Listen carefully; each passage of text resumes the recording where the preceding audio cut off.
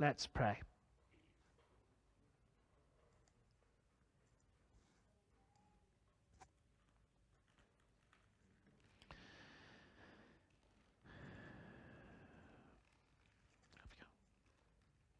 Father God, we give you thanks that whether we're worshiping in here, whether all the technology goes smoothly, whether we're worshiping in Sunday school, whatever, you are here with us all the time.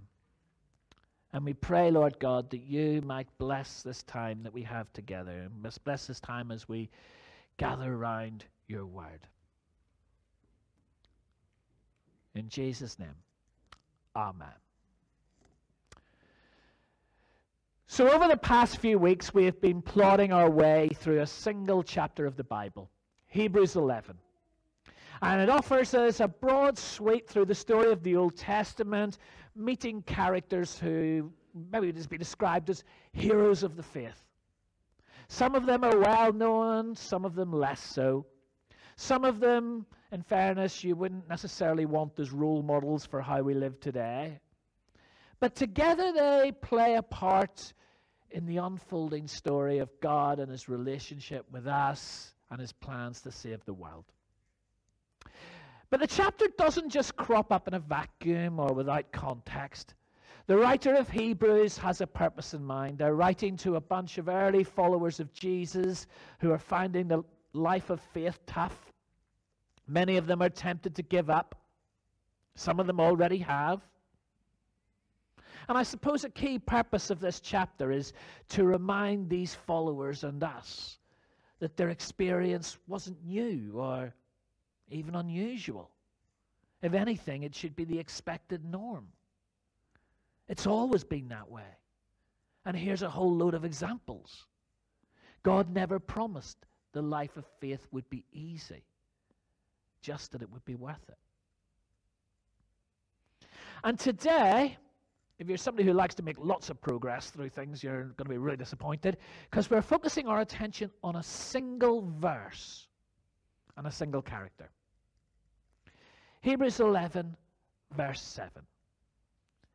And this is what we read. By faith Noah, when he was warned about things not yet seen, in holy fear built an ark to save his family. By his faith he condemned the world and became heir of the righteousness that is in keeping with faith. So if last week we had one of the lesser-known characters on the list, Enoch, this week we come to one of the more famous, Noah. I mean, even outside church circles, many people will have heard of Noah and the ark. He's one of those characters that's passed into sort of wider public awareness. A few years back, his story was turned into a Hollywood blockbuster starring Russell Crowe and Emma Watson.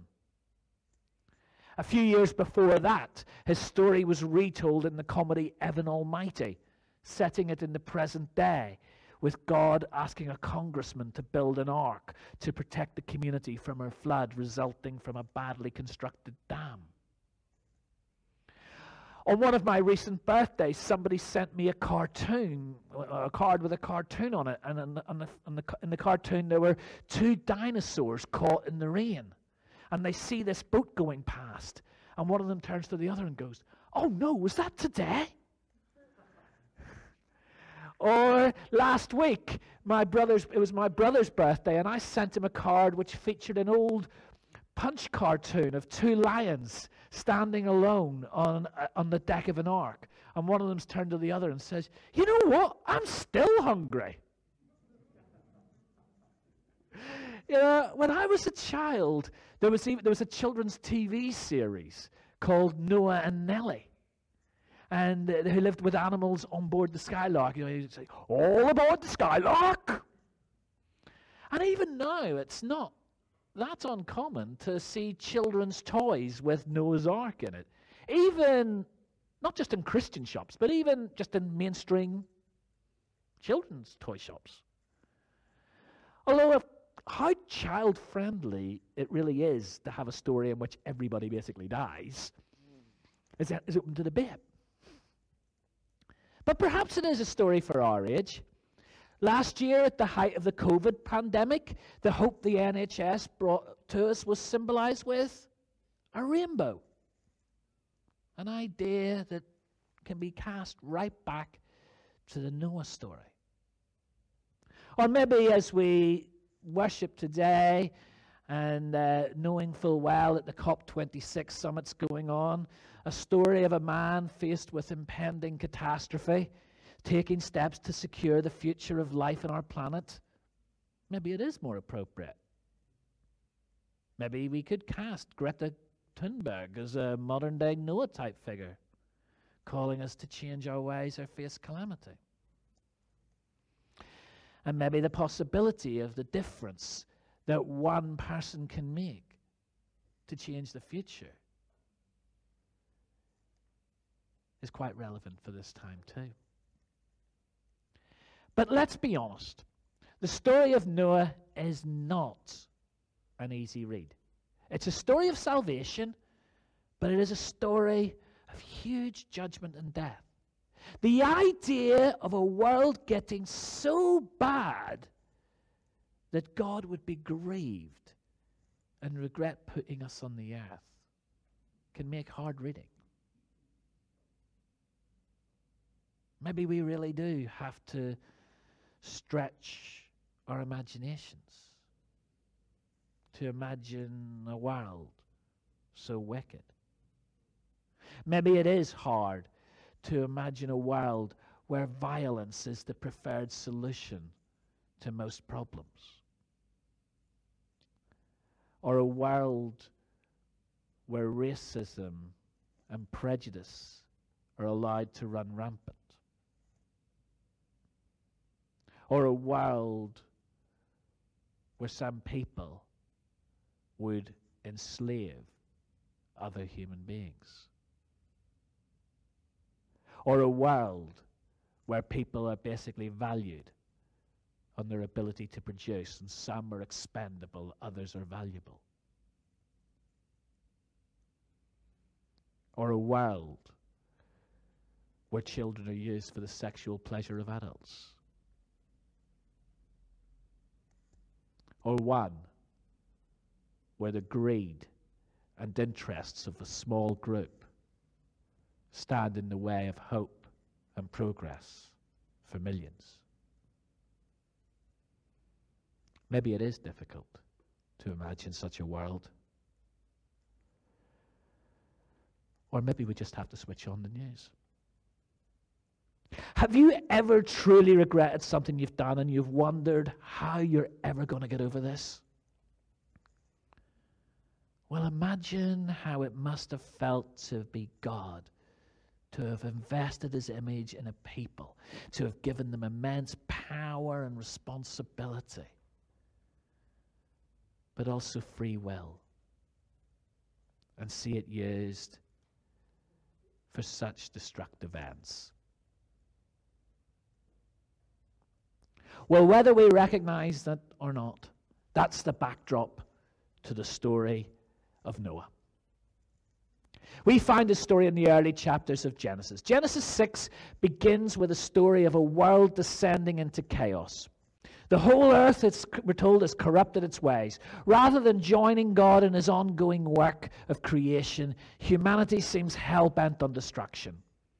Violence, the very opposite of creativity, fills the earth. And I use the word chaos in there very deliberately, because chaos was precisely what creation had emerged from.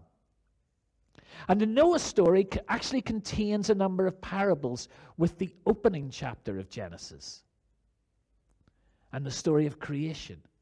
Not least the image of the animals and the birds according to their kinds. The animals according to their kinds. The creeping things according to their kinds, making their way to Noah.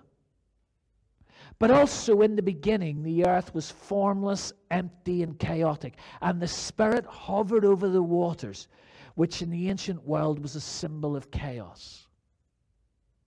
And in the creation story, we see God rein back those forces, gathering together the waters so that dry land can emerge.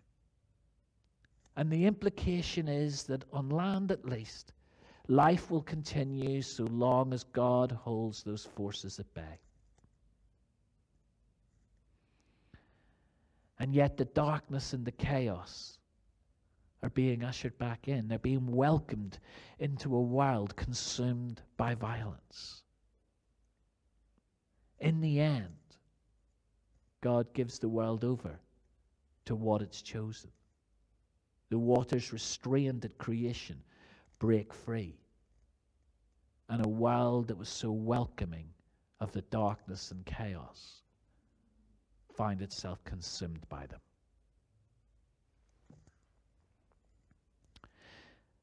But at the same time, there's another story going on. Just when it looks like we're reaching the end of the road, we find a moment of hope. God hadn't given up on us. In the midst of all this despair, there's a story of faith. This isn't just the story of a flood. It's the story of a man, Noah. It's not just a story of massive destruction. Through that one man and his family, it becomes a story of rescue and redemption. It's a story that reminds us, however messed up things are, with God, a new future is still possible. Now, sure, if you believe in a God, you could probably believe that such a God could save the world and rescue us all, and he does. But how does he do it? Through one person who chose a different path, who chose the right path, and because of him, what could have been the end opened up to a whole new possibility. And it all turns on a couple of verses in Genesis 6. But Noah found favor with God. This is the account of Noah and his family. Noah was a righteous man, blameless among the people of his time. And Noah walked with God.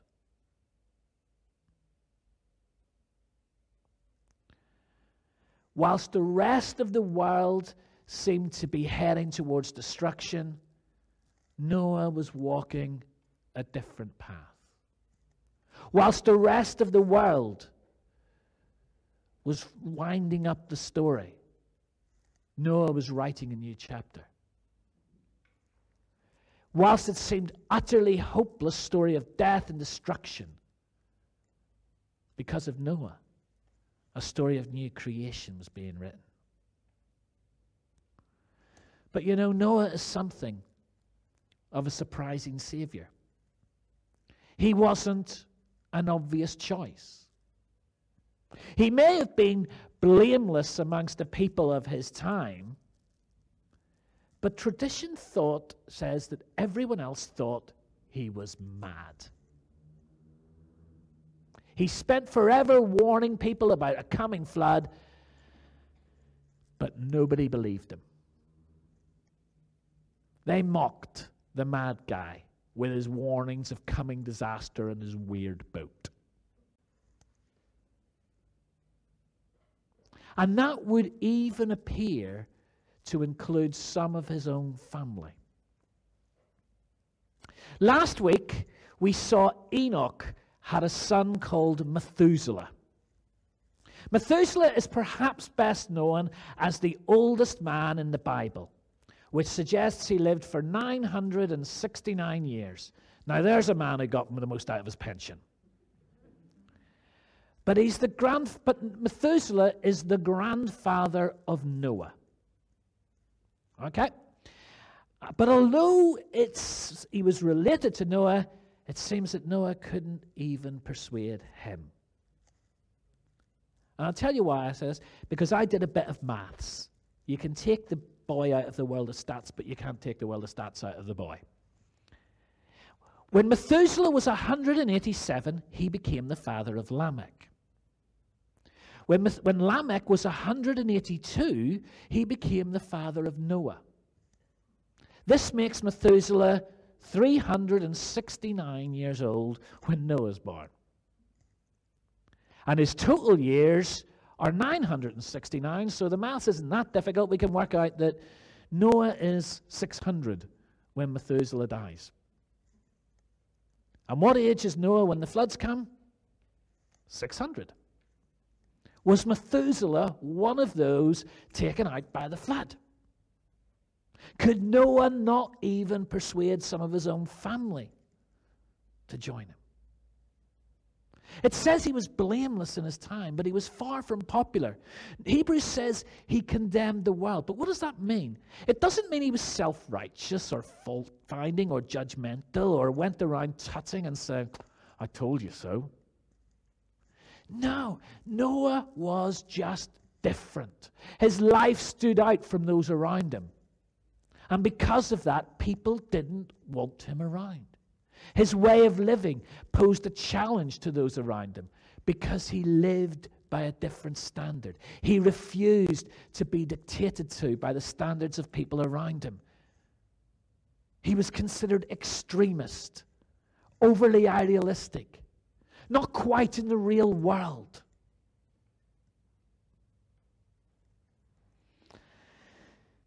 You know, community can be a powerful thing.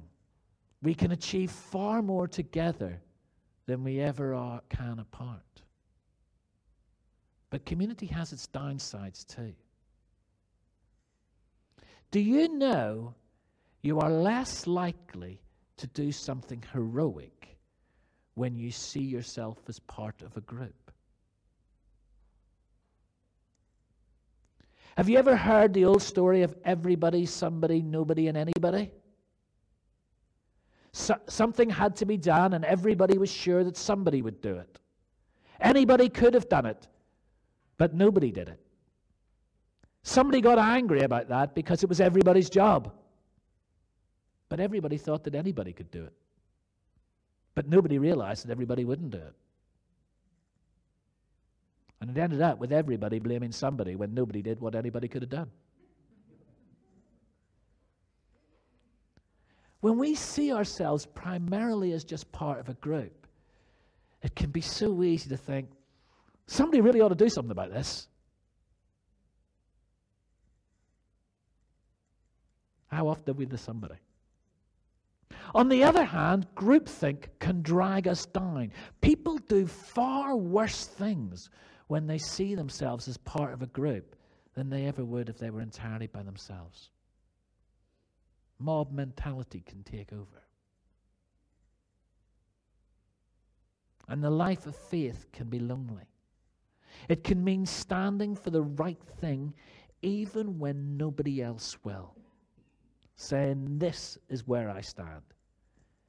Even if it's lonely, even if others think I'm mad. And you know, our world depends on people like that. Pretty much every piece of social progress, stuff that we take for granted, it doesn't come easily. It's hard won. And it starts with one person, one group who are going to say no to what everyone else considers normal. And often those people are mocked, disparaged, ridiculed, slandered. But they still say no. And the only reason the world ever moves on is because they did. Noah was one of those people. And because of his no, God could rescue his creation. Noah was the first character in the list of Hebrews to whom we can readily identify an action that faith drove him to. Noah believed in a promise, even when it seemed foolish to everyone around him. Yeah, disaster was coming, but no one could really see it. Nobody was listening. It wasn't obvious. But Noah was ready to obey, and his faith prompted him to take action, to build an ark to protect his family from a storm that nobody else believed was coming. That was the proof of his faith. You know, sometimes today, faith is presented in such a way as you're almost telling God what to do. If you had more faith, you'd be healed. If you had more faith, you'd get that job. If you had more faith, you'd solve that problem. If you had more faith, you'd be better looking. But from Noah, we see a different angle. There's one phrase which crops up in his story twice, which is very telling. Noah did everything that God commanded him. Noah did everything that God commanded him. Even when it seemed like madness, even when everybody mocked him, Noah staked what he had on God's promise and warning. As we saw last week, he didn't just believe in God. He believed that God rewarded those who sought him. He believed that God had plans for him and could be trusted with what he committed to him. Faith isn't about telling what God what to do.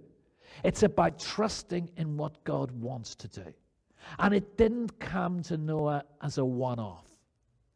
Do you know the only reason Noah was able to rise to the big occasion was because he was walking with God in the everyday?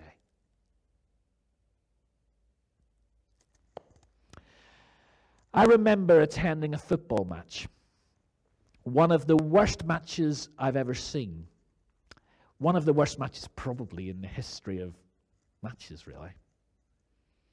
1999, Doncaster Rovers versus Stevenage Borough in the Nationwide Conference League. You could tell it was going to be a cracker right from the off, couldn't you? It finished 0-0. And can I just say this? A score of 0 flattered both sides. And as another pass went astray and the crowd started shouting abuse at the players, the guy whom I was feeling very guilty for having dragged along to this turned to me and said very sarcastically, "Of course, Andrew, what you know is everyone in here would have played that pass better than he did." The truth is, you can find yourself thinking, I could do better than that. I could take that penalty. I could make that putt. I'd do a better job as PM. I know I've said that one. But you know, chances are you couldn't. You could give me Rory McIlroy's clubs, his caddy, his money, and I guarantee you, faced with a putt to win the Open, I'd miss it. Because you know, those things aren't a matter of a moment. They're the product of a lifetime spent preparing for it. You see, we might think that when the crunch moment comes, we will be the person we wanted to be, the person we were meant to be, the person we know God called us to be. But it's not a given. We're very unlikely to do the right thing in the big moment if we're doing the wrong thing in the everyday. Noah was a person God needed him to be when the big moment came, because he lived a life of what Eugene Peterson called long obedience in the one direction. Long obedience in the one direction. Even when everyone thought he was mad, even when no one listened, even as everyone around him seemed hell-bent on destruction, Noah walked with God. Noah chose a different path, the right path. Noah chose to be the person God called him to be. And even in the midst of the greatest of messes, because of the obedience of one man, God was able to begin a whole new story.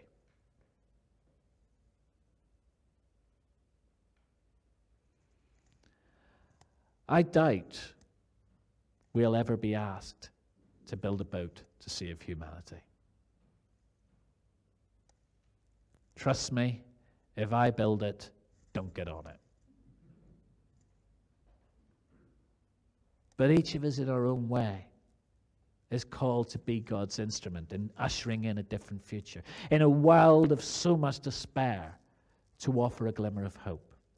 In a world of so much destruction, to be bearers of a God of rescue and redemption, who is writing a different story, who is building a different kingdom. And a God who writes that story through people who will allow a new story to be written. All too often we'll find ourselves asking, well, who am I to do that? What can I do? If you ever ask those questions, congratulations, you've met the perfect qualifications, because virtually everyone you will hear about over the next few weeks as we work through Hebrews 11 thought the same. That too is the norm of faith. The world has always turned on surprising saviors. It's always started with one person who would say no to what everyone else thought was normal.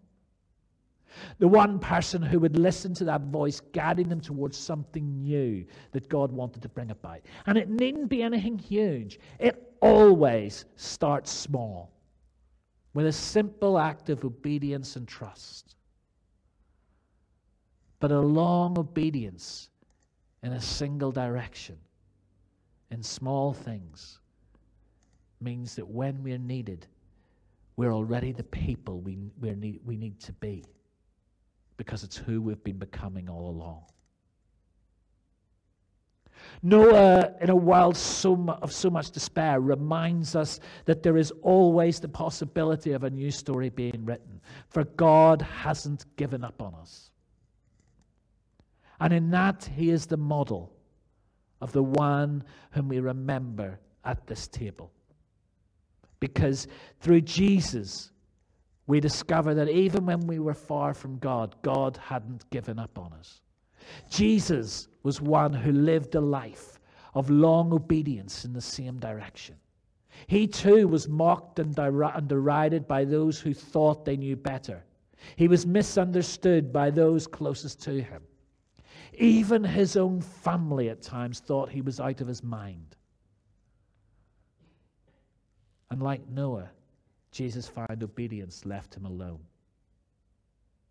Ultimately rejected, he went to a cross. And that too looked like the end.